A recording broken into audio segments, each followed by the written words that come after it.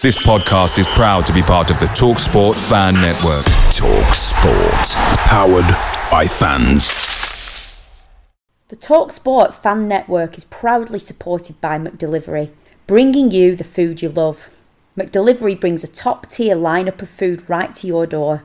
No matter the result, whether that's Rovers throwing in a drab 0-0 in the Championship or taking Newcastle all the way to a penalty shootout in the 5th round of the FA Cup, you'll always be winning with McDelivery. So, the only thing left to say is, are you in? Order now on the McDonald's app, and you can also get rewards points delivered too. So, the ordering today means some tasty rewards for tomorrow. Only via app at participating restaurants 18+. Rewards registration required. Points only on menu items. Delivery fee and terms apply. See mcdonalds.com. Podcast is part of the Sports Social Podcast Network. Hello, this is Sam Smoddix here, and welcome to the 4,000 Holes podcast.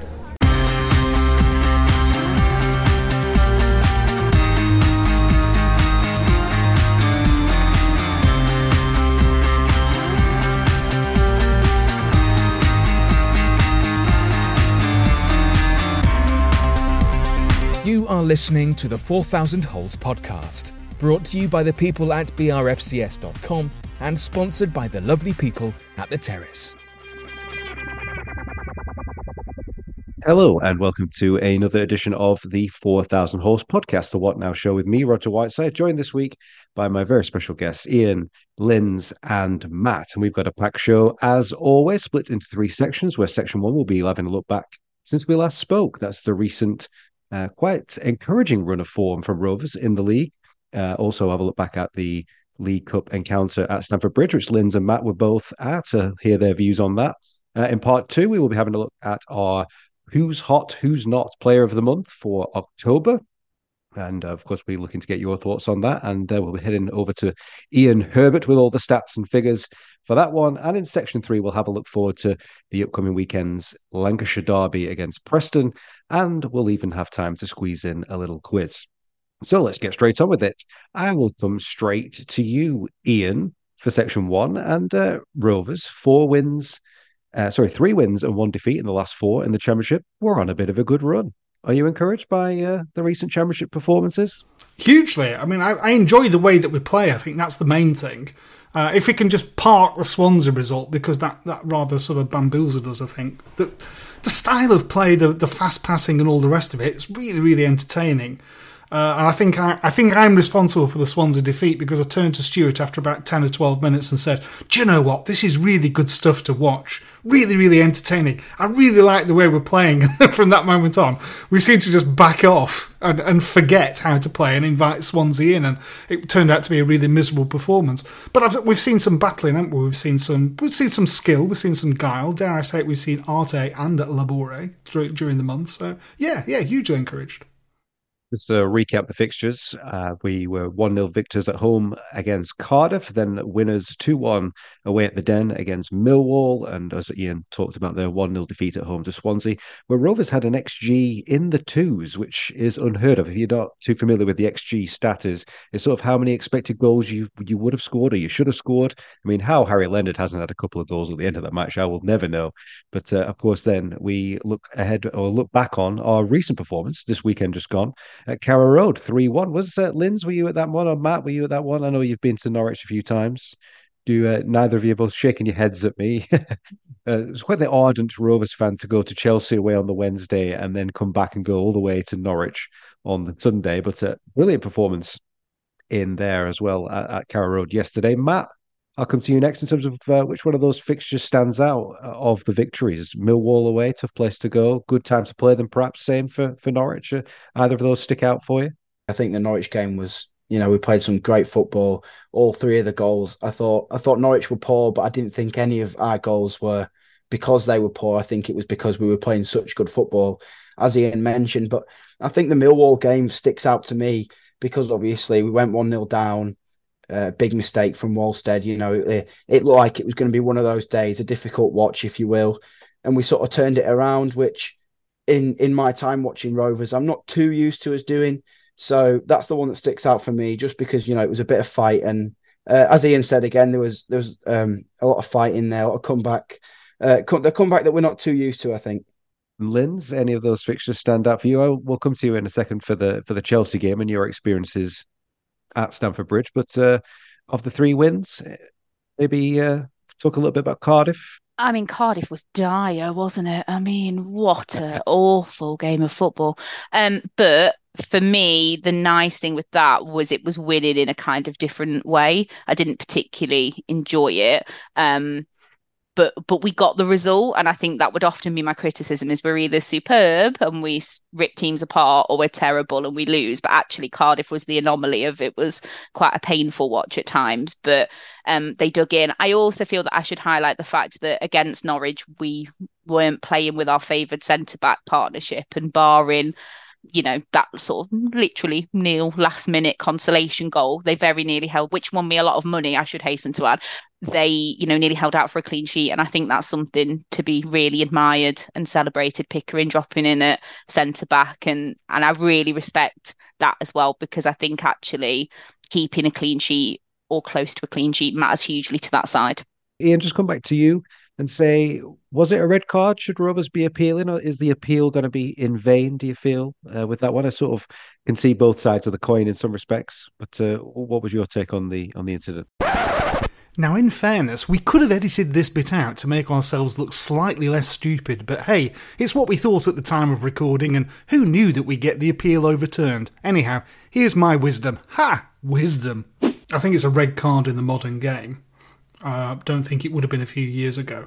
The best angle is probably one from the back, and you see that he does take some of the ball, but the question is, to get to the ball, he seems to go through the player. He certainly takes the player out, and that, I think, as I say, a few years ago, you sort of say he won the ball, ref, seems to excuse GBH then after that point, and the modern game doesn't allow that.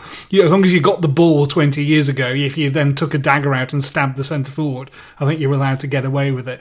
I noticed they are appealing, and I think that's more because we don't have any other fit centre halves, as opposed to them thinking we've got a genuine chance of turning this one over. I don't think they will be successful in the appeal. Oops. I'd be very surprised if they turned that one over. Taxi! Because I thought he was back to some of his best defending against Norwich as well, and, lapse of judgment.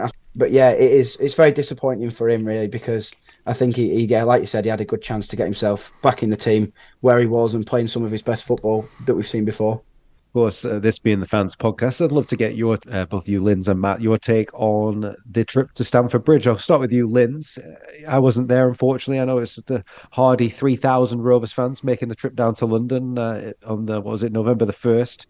Good day out. And you're one, and obviously a fellow podcaster, Holly, you love your days out, a little away trips. Where does that rank? Was it enjoyable even despite the defeat? Yeah, it was. I've never been to Stamford Bridge, so new ground, not what I expected at all. But a packed away end is joyous, whether you're in a packed away end of 500 or 5,000. When we're sold out and we're on it, it's the best place in the world to be. And all I could hear was Rovers fans for 90 minutes plus. I thought they gave a good account of themselves. I thought Adam Wharton knew he was in the shop window and very much enjoyed that. But I think James Hill stole the show, and it's just such a shame that he's not ours permanently. But they have absolutely nothing to be ashamed of. I thought they conducted themselves really well. I thought he should have made his changes 5 minutes earlier, but we were never going to get anything out of that game. And I'd have liked him to come over at the end, because he sent his players over to Clappers, but he strolled down the tunnel. So JDT, if you're listening, walk a couple of yards and give us a wave, mate. Matt, how was your experience at Stamford Bridge? Yeah, again, it was a new ground for me, and I think that was a big saying why I went. I won't lie. I don't know if we'll ever get a chance in the near future to go to Stamford Bridge, or the Stamford Bridge that it is now, because I know obviously there's planned developments of it as well. And it's quite an iconic ground in English football, so I wanted to get myself there before it changed. But yeah, I think I was really proud. We took the game to Chelsea, which is a difficult task. We put them under pressure, and we had chances. We didn't just roll over and accept defeat from the off, which a lot of teams in a lower division might have done in that fixture. I think the way that Chelsea play, unfortunately, taking the game to them played into their favour a little bit, especially with the pace and the quality they've got with, Sterling and Palmer specifically. But yeah, I think we had our chances, like I said, and I couldn't be prouder of the team, to be honest. Yeah, and as we touched with Holly as well last time on the podcast about how important these cup runs are, and having 3,000 Rovers fans there on a Wednesday night was fantastic. And obviously thoughts now turn straight to the FA Cup. I know it was the FA Cup first round weekend just gone. Obviously, hopefully a favourable draw in December. Ian, you got some thoughts on the cup run? No, I was just going to say the FA Cup first round on Saturday. I went to Doncaster on Saturday to ease myself into the FA Cup for this season. Stuart from the website and myself, Matt's dad, went to the game on Saturday to watch Accrington Stanley. And what I can say is, I would strongly recommend any Rovers fan to go and watch a League Two game at the earliest possible opportunity, because then the next time you go to Ewood, you'll think, actually, these guys are quite good, aren't they? They're a lot better. I have to say, Stanley played really well in the second half, but my word, in the first half, it was absolutely abysmal stuff, and it really took me back. But it's always nice going to Doncaster, of course, for those distant memories. So yeah, it would be nice if Stanley could get through and we could draw them and replay our pre-season friendlies, but this time with meaning. We'll look forward to the cup runs to come. Hopefully that's the end of section 1. We'll move on to section 2, where we'll have a look at who's hot and who's not after this.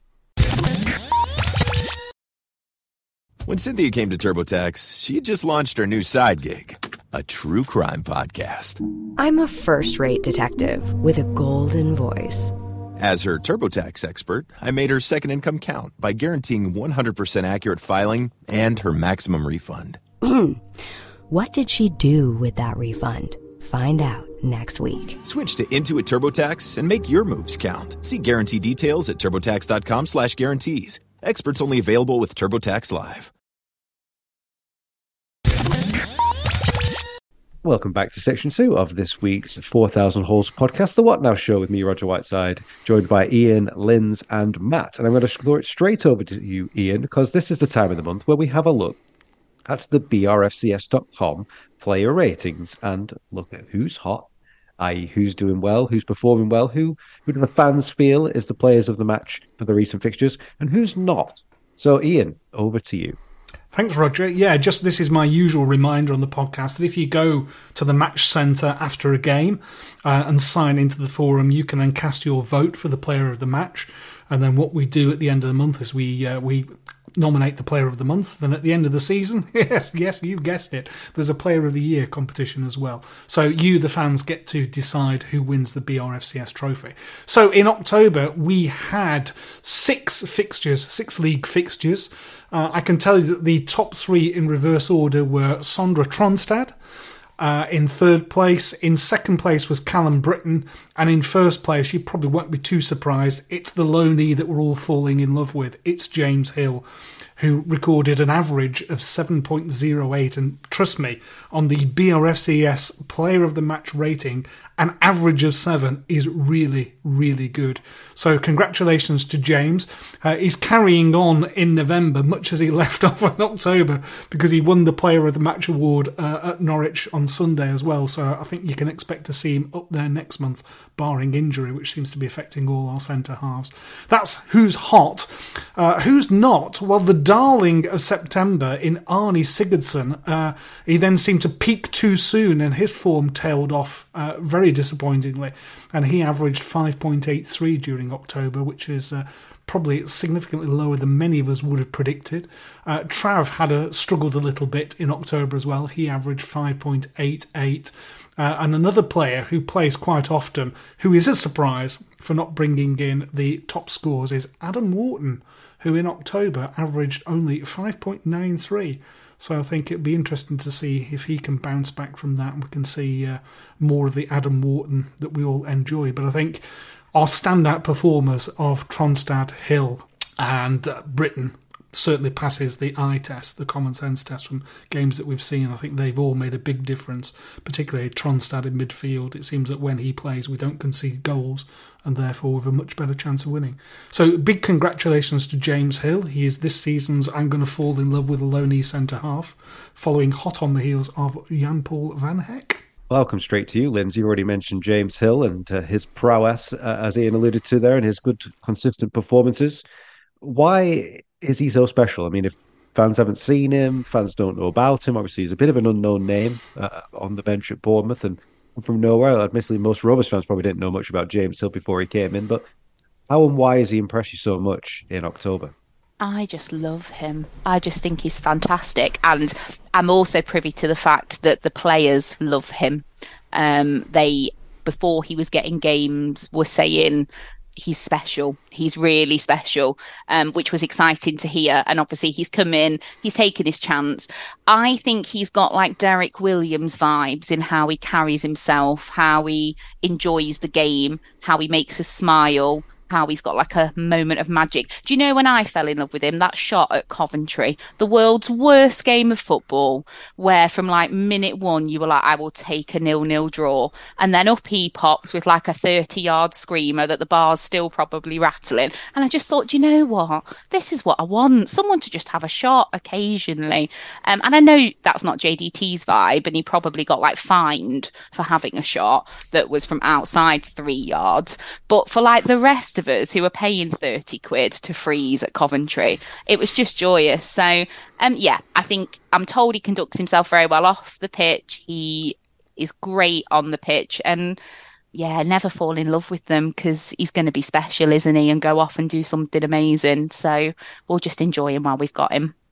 Yeah, and it's interesting that people are already making that Van Hecke, however you pronounce it, comparisons. And this time of the year, which I think I had the shudder down the spine on Twitter when it reminded me that Fulham beat Rovers 7-0, was it, at Ewood? Only a week ago, the anniversary was there. And of course, Van Hecke was pretty average really up until that point, wasn't he? And almost came back from that and sort of grew and grew and grew, whereas as Hill has kind of hit the ground running from minute one and looks fantastic, looks a real prospect.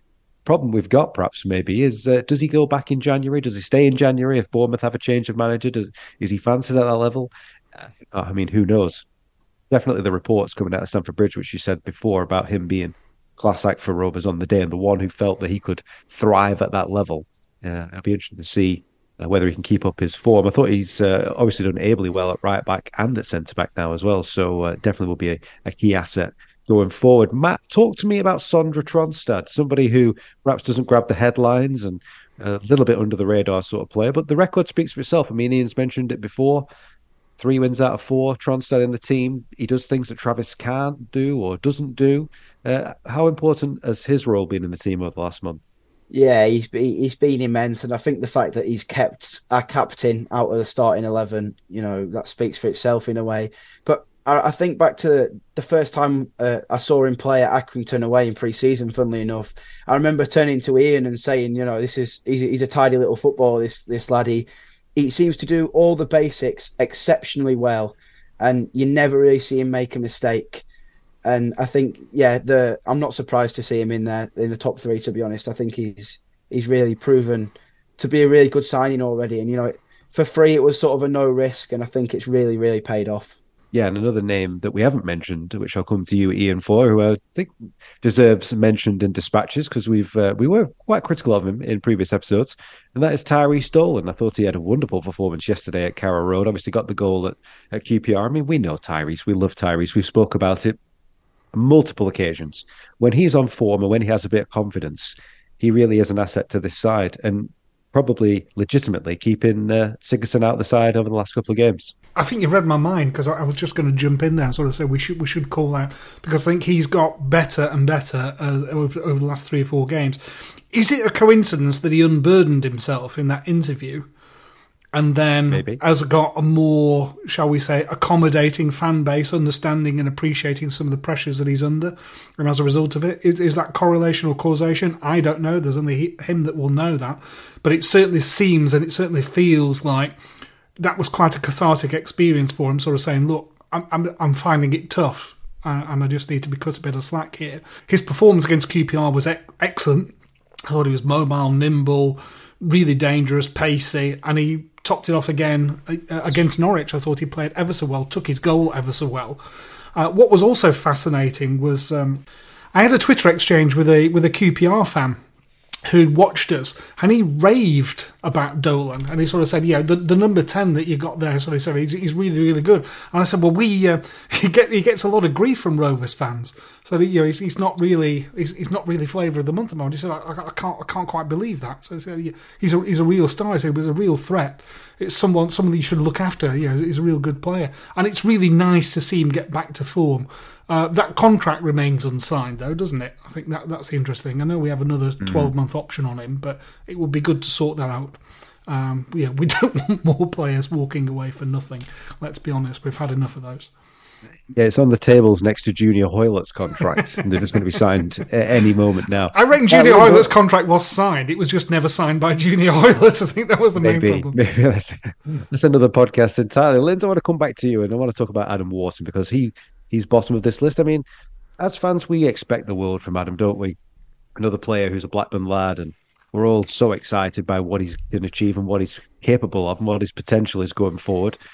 He's had moments. Does he need to just kick on now, do you think, a little bit? It's a great question, and I really struggle with Adam, and he's probably the person who at games people talk to me about most, and there's a real split opinion on. People either think he's like a £50 million player and he's going to play for England, or people think he's rubbish. There doesn't really seem to be any in between. I tell you what is rubbish, the T-shirt in the Rovers shop with his face on, just as an aside. For me, I think he's too good. I think a lot of the mistakes, this is radio, so no one can see me doing the air quotes, but I think a lot of the mistakes he makes are he sees things that other players in our team don't see. So people are calling it errors, but actually he's 3 steps ahead. And that's not a criticism of the team around him, but he does do some sloppy things, but he's young. I think he needs to open himself up to guidance. He needs to not believe his own hype. And I do think younger players, and possibly a player we've just spoken about before, has been guilty of believing their own hype. And you need to keep your head down. You need to listen. There's experienced professionals in there. But I do think a lot of his mistakes are that actually he's seeing a game that other people aren't seeing. And watching him on Wednesday, he thrived in that environment. It was clear who had played in Premier League grounds and against Premier League opposition before, and there was Wharton, just quite comfortable. And all I saw on Twitter on the way back was, who is Rovers 23? Let's sign Rovers 23, other players. I'd like him to pull his socks up, literally, and possibly wear some bigger shin pads, because that distresses me as well. He looks like a broken leg waiting to happen. But no, I think he's really, really good. I think it's also very telling they seem to want to change the midfield to suit him, because I don't think him and Trav work, and to drop your captain to accommodate Wharton and bring in Tronstad, which has actually been a revelation. I think he's been great and just what we needed. JDT clearly sees something in him as well. Yeah, I mean, you mentioned about that, seeing passes before other people. Obviously, I mentioned about the Harry Leonard chance against Swansea, which if he goes and sticks that in, everyone's talking as much about the ball from Adam as they are from the chance from Harry Leonard. I think Ranky Costello had a similar one yesterday where he kind of lofted one over the top and Ranky Costello couldn't quite get it under control. But Matt, I'll let you just finish off this section. Any names that we've not mentioned? The Niall Ennis thing, we're still waiting for him to really sort of do something. Obviously, Tilalovic is in the under-21s now. Is there anybody you can sort of think of? Markande, perhaps, who sort of flatters to deceive still? Yeah, I mean, not to state the obvious, but I don't think we've spoken about the Championship's joint top scorer, Sammy Smodics, yet. I think, his form is just unbelievable. I think he's taken me by surprise. I know, obviously, last year I thought he was very, very good. And this year he seems to have taken it to another level, which I didn't even think he was capable of. So, kudos to him there. He's really showing his worth. But I also think Andrew Moran as well. He's had a few rocky games, but especially yesterday, I think. And I thought he was quite good against Chelsea as well. So there you go. That's our thoughts. We'd like to know what your thoughts. Of course, you can join in the debate over on brfcs.com and join the forums where you'll see the Match Centre, which is available for 24 hours after every Rovers game. We're going to be back in part 3 with a look ahead to this weekend's Lancashire Derby and a couple of quizzes for a bit of fun.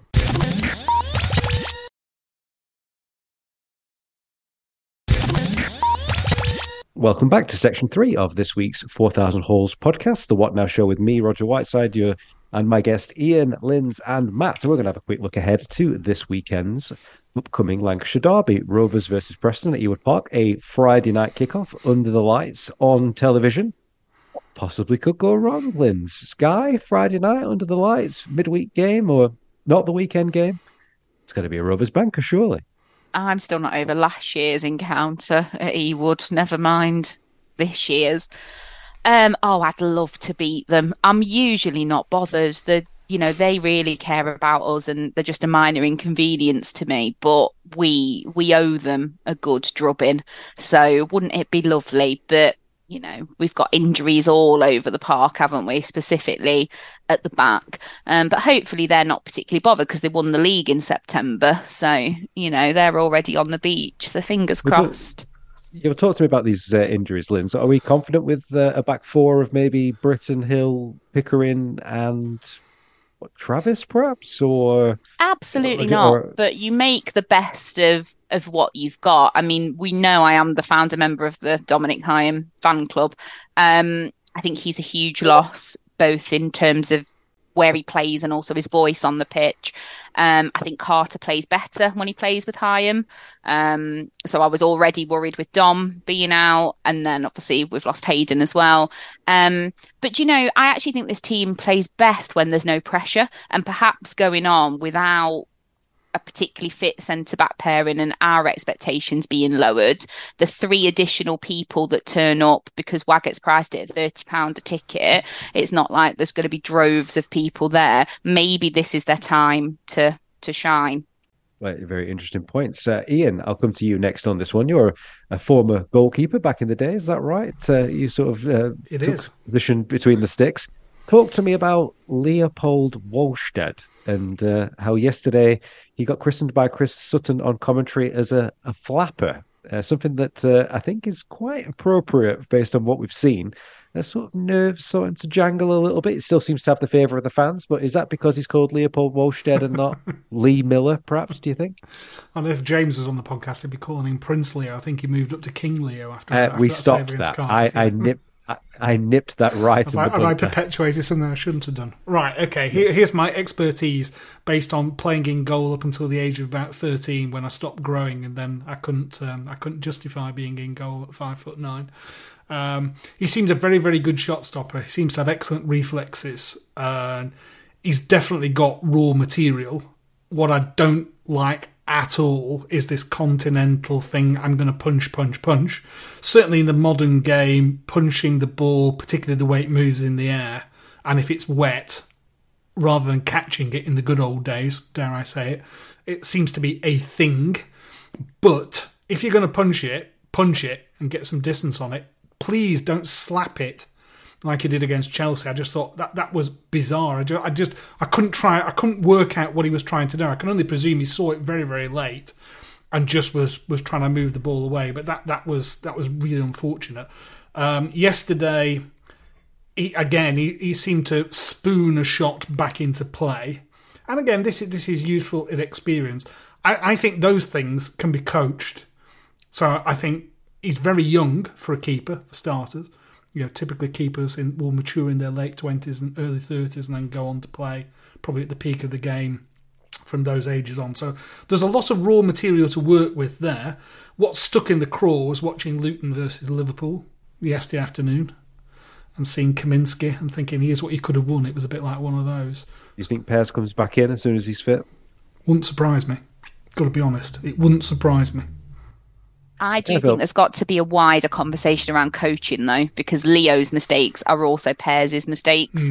This not wanting to catch a ball, this desperation to release it straight away and often play ourselves into trouble. It's either we've got identical goalkeepers or this is what they are being told to do. And unfortunately, neither of them are good enough.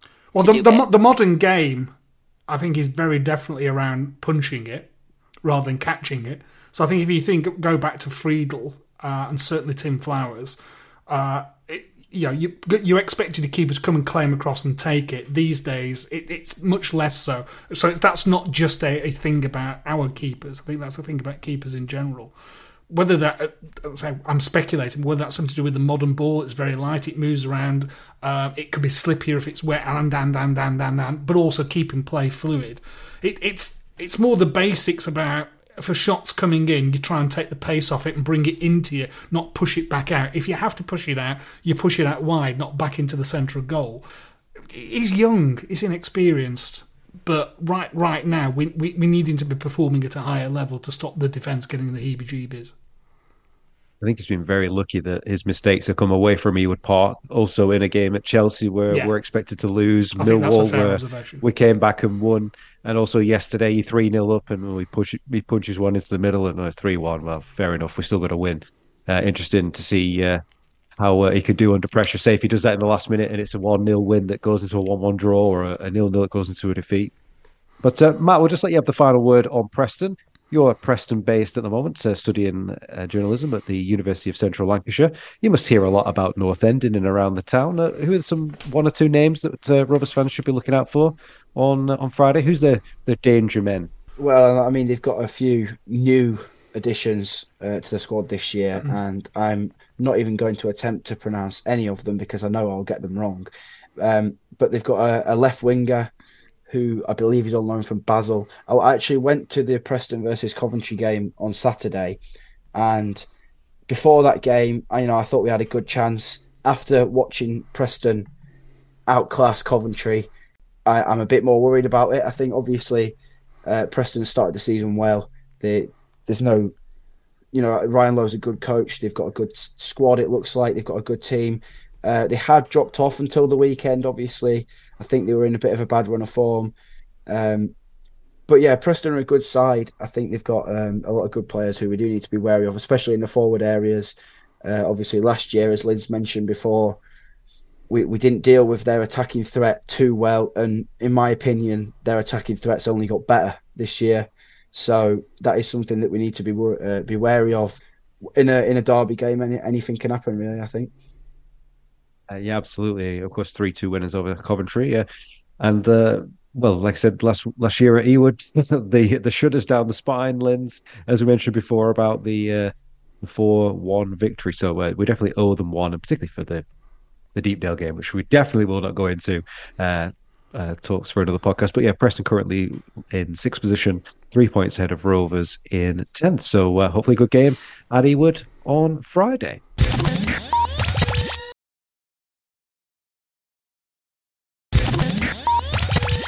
"4,000 Holes in Blackburn, Lancashire." It's from a Beatles song. Give it a listen. Yeah, we're going to have a little quiz now. Welcome back to sort of section 3A, because I'm going to have a quiz. And Ian, you've inspired me to write one, and you've got a quiz as well. So I can be 3A and you could be 3B in this sort of subsections of quizzing on the 4,000 Holes podcast, the What Now show here with myself, Roger, Ian, Linz, and Matt. Now, my question is, because I was inspired by talk of Erling Haaland perhaps getting to 50 Premier League goals at the weekend when Manchester City dispatched Bournemouth, and myself, like many others, I'm sure, had Erling Haaland as their fantasy football captain. I know some people who had him as the fantasy football triple captain, and when he left the game at half-time with just 1 point and no goals, it kind of made this question a little bit moot. But let's do it anyway. Erling Haaland has scored 47 Premier League goals in his career to date. Now, there are 10 names that are connected with Rovers who are higher up in the list than Erling Haaland. So, i.e., they have scored more than 47 Premier League goals, and at least one of those goals was for Rovers. I mean, it could be a lot of goals for Rovers, but at least one. So I'm going to ask my panel. They can form as a team. They can discuss with each other to see if they can name the 10 names on this list. And these rank as number 101 to number 1 in the all-time Premier League goal-scoring records. So let's kick me off with an obvious one. For example, Matt, you must have an obvious one. Alan Shearer. Alan Shearer. So Alan Shearer, 260 Premier League goals, 112 of them were for Rovers. So that's 1 out of 1 thus far. Any other takers? Andy Cole. That's right. Andy Cole is number 4 on the list. 27 of his 187 Premier League goals were for Blackburn Rovers. Chris Sutton. Yeah, Chris Sutton. He's 52 on the list. 47 of his 83 Premier League goals were for Blackburn Rovers. He's number 6 on the Rovers list, if you're playing along at home. Linz, any really goal-scoring names jump out I at mean, you? I don't really do quizzes, Roger, as a rule. They were 3 of my 4 obvious ones. I had Dwight York as the other one. Correct. Dwight York is the 19th highest goal scorer in Premier League history. 12 of his 123 goals in the Premier League with the Blackburn Rovers. So you've got 4 from 4 guesses thus far. Kevin Gallagher? Yep, Kevin Gallagher. He is number 94 on the list. 46 of his 56 Premier League goals with the Blackburn Rovers. So yeah, all of Gallagher, Sutton, York, Cole, and Shearer all scored more Premier League goals than Erling Haaland thus far. So you're halfway through. Yeah, we've got 5 so far. You're halfway through. He's trying to think of players who might have only scored once or twice for Rovers, but got shed. There are two sneaky players who are on this list who only scored 1 goal each for Blackburn Rovers, and they have 88 and 64 Premier League goals respectively. Just trying to remember when we were good. Or when we signed someone who was good, more to the point. Bellamy? Oh, that's a good shout. Craig Bellamy is on the list. Yeah, he's the 56th highest goal scorer in Premier League history. Oh. 13 of his 81 Premier League goals have come for Rovers. So he's 6 from 6 guesses thus far. I'm going to go for a bit of a one that I think might be wrong, but is Yakubu on the list by any chance? Yakubu is on the list. He's the 36th highest Premier League goal scorer with 95 goals. Of course, one glorious season. Very much the highlight of that rubbish season, wasn't it? But feed the Akron, he will score 17 of his 95 Premier League goals were in blue and white halves. If we're going for Yakubu, then let's go for Benjani. No, Benjani's not on the list, unfortunately. He's not even on my list of... I thought he played for enough clubs to have scored 50 goals. No, he must... The list I'm looking at and what I've written goes into the 30. So, yeah, Benjani must have less than sort of 35 Premier League career goals. But, yeah, no, he's not on the list. Sorry, folks. On this list, let you down. 10, 8, and 5 in Rovers rankings. So you're missing 3 names from this list. You will kick yourself with 1, and I could give you a clue, but it would definitely give it away.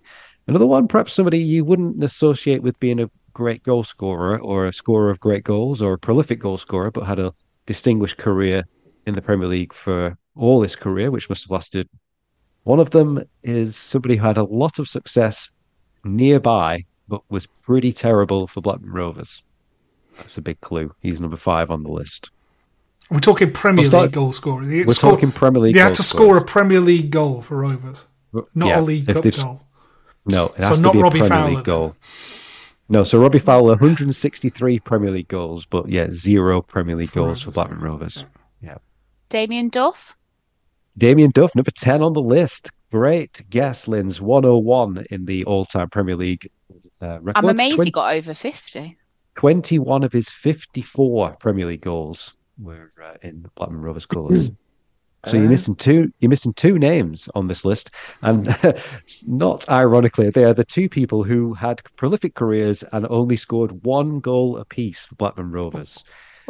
One of them scored more for Blackburn Rovers, but not in the Premier League. And the other one is the biggest clue that I can give you without giving it away is he didn't have any success at Ewood Park, but he had a lot of success nearby. Kevin Davis. Kevin Davis is 5th on the list in terms of Rovers, 44th highest Premier League goal scorer of all time, 1 of his 88 Premier League I've still got my I saw Rovers. Kevin Davis score t-shirt somewhere. Charlton at home, 1-0. I was there. I thought it was the start of big things. So we're missing one player who scored 1 goal for Rovers. The 8th highest name on this list with the Blackburn Rovers connection, number 75 overall. So the 75th highest Premier League goal scorer. Probably not associated as much with the Premier League era, I would say. It's another clue. And definitely scored more than 1 for Rovers, but only 1 in the Premier League. I haven't done any research on this, but somewhere in the back of my mind, I think he scored against Leicester away in Rovers colours in the Premier League. Did he go on to do anything else with Rovers? Yes.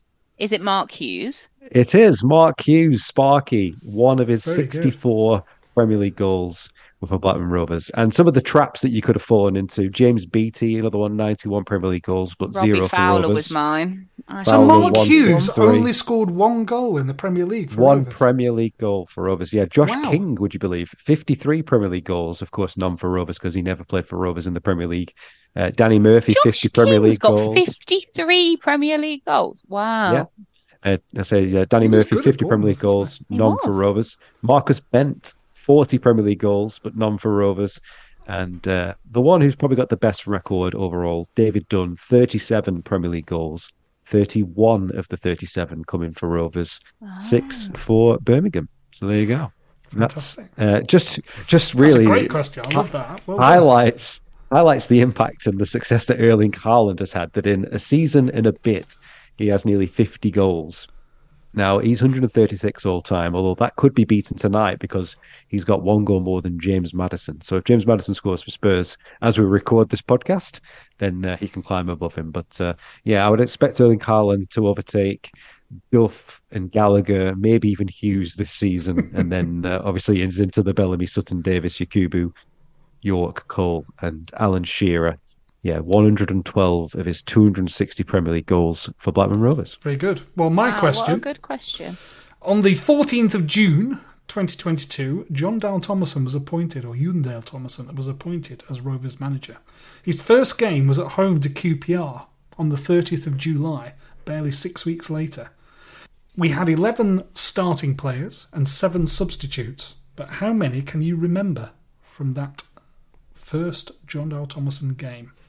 So I'm going to go round the window. So Matt?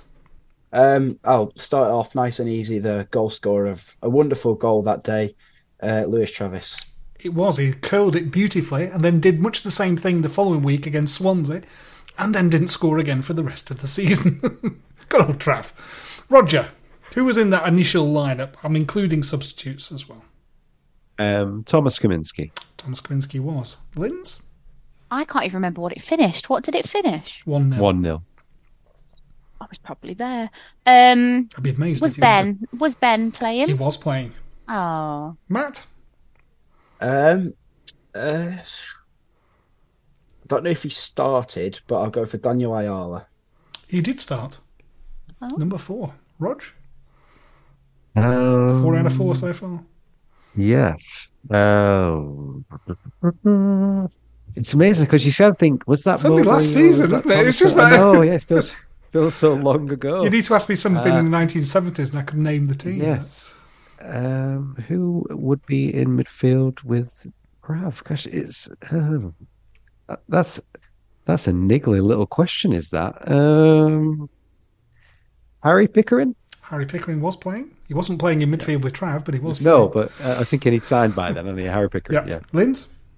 Galley? Yep. He started up front. Matt? I'll go for Ryan Hedges. He was playing. He did start. Rog? It's gone back to me far too quickly.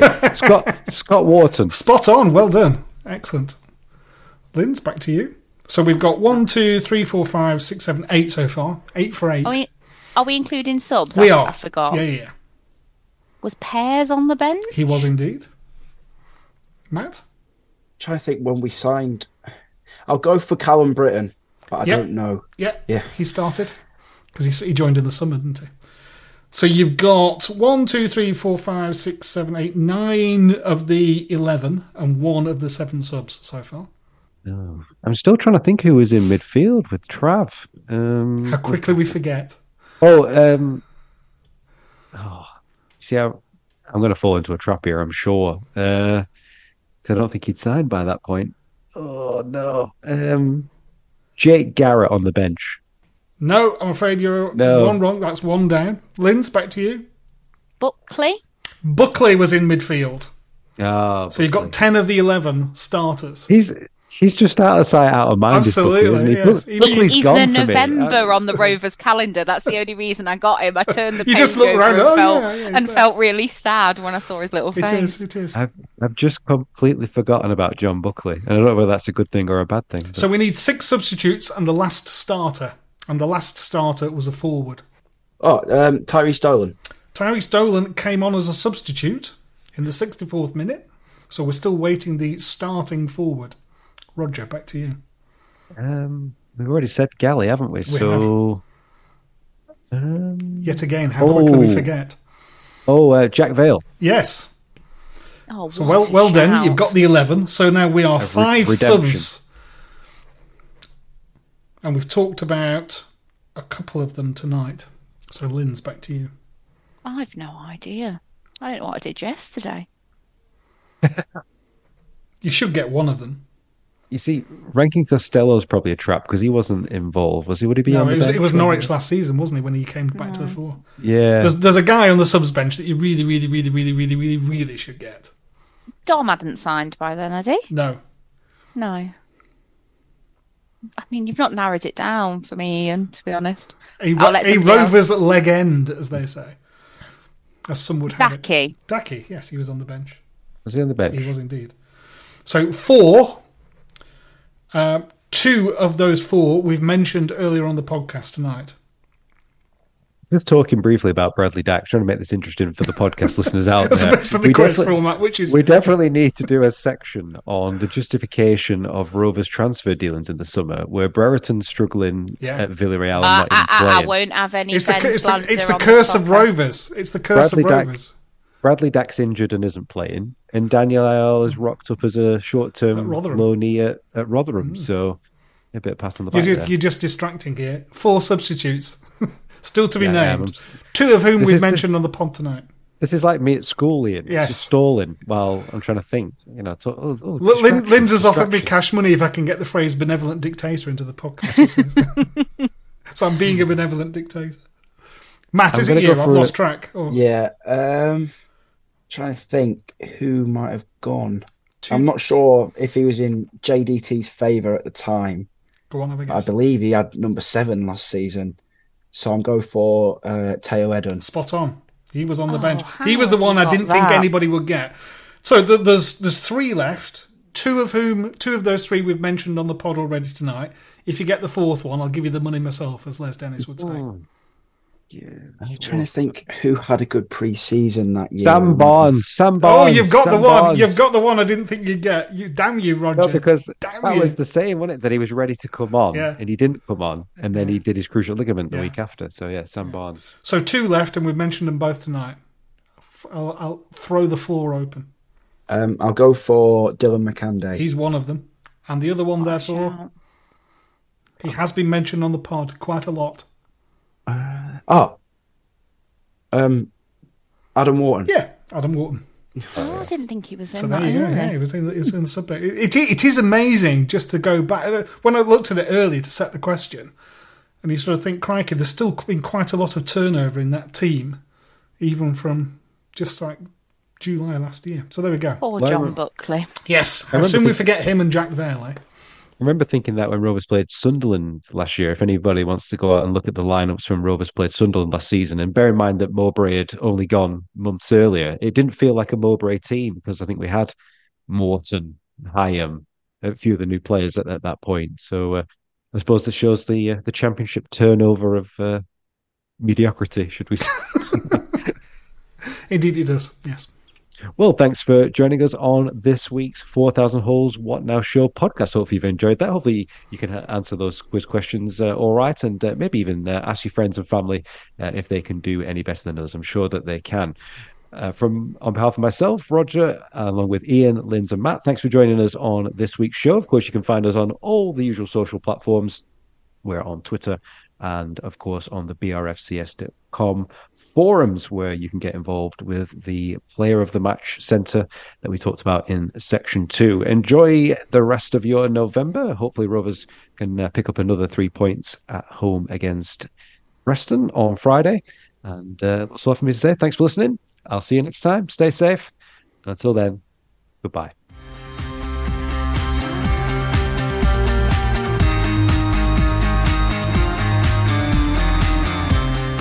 Is never trust a man on a night out in a jumper. That explains why I didn't have a girlfriend until I was 33.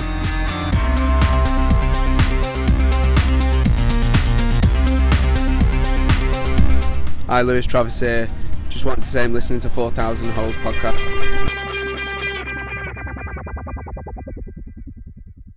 am I coming to an age where I'm going to have to join the forum? Is this where my people are now? Sports Social Podcast Network. For the ones who work hard to ensure their crew can always go the extra mile, and the ones who get in early so everyone can go home on time, there's Grainger, offering professional-grade supplies backed by product experts so you can quickly and easily find what you need. Plus, you can count on access to a committed team ready to go the extra mile for you. Call, click Grainger.com, or just stop by. Grainger, for the ones who get it done.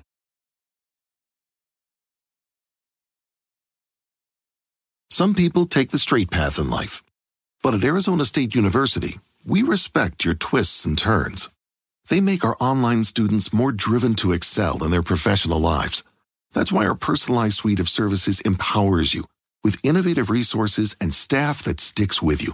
Make your next turn with one of our 300-plus programs at ASU, #1 in innovation for 9 consecutive years. Visit us at asuonline.asu.edu to learn more.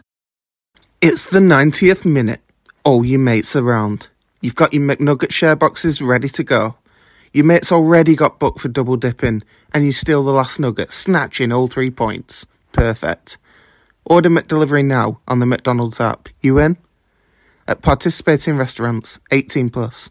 Serving times, delivery fee and terms apply. See mcdonalds.com. This podcast is proud to be part of the TalkSport Fan Network. TalkSport. Powered by fans.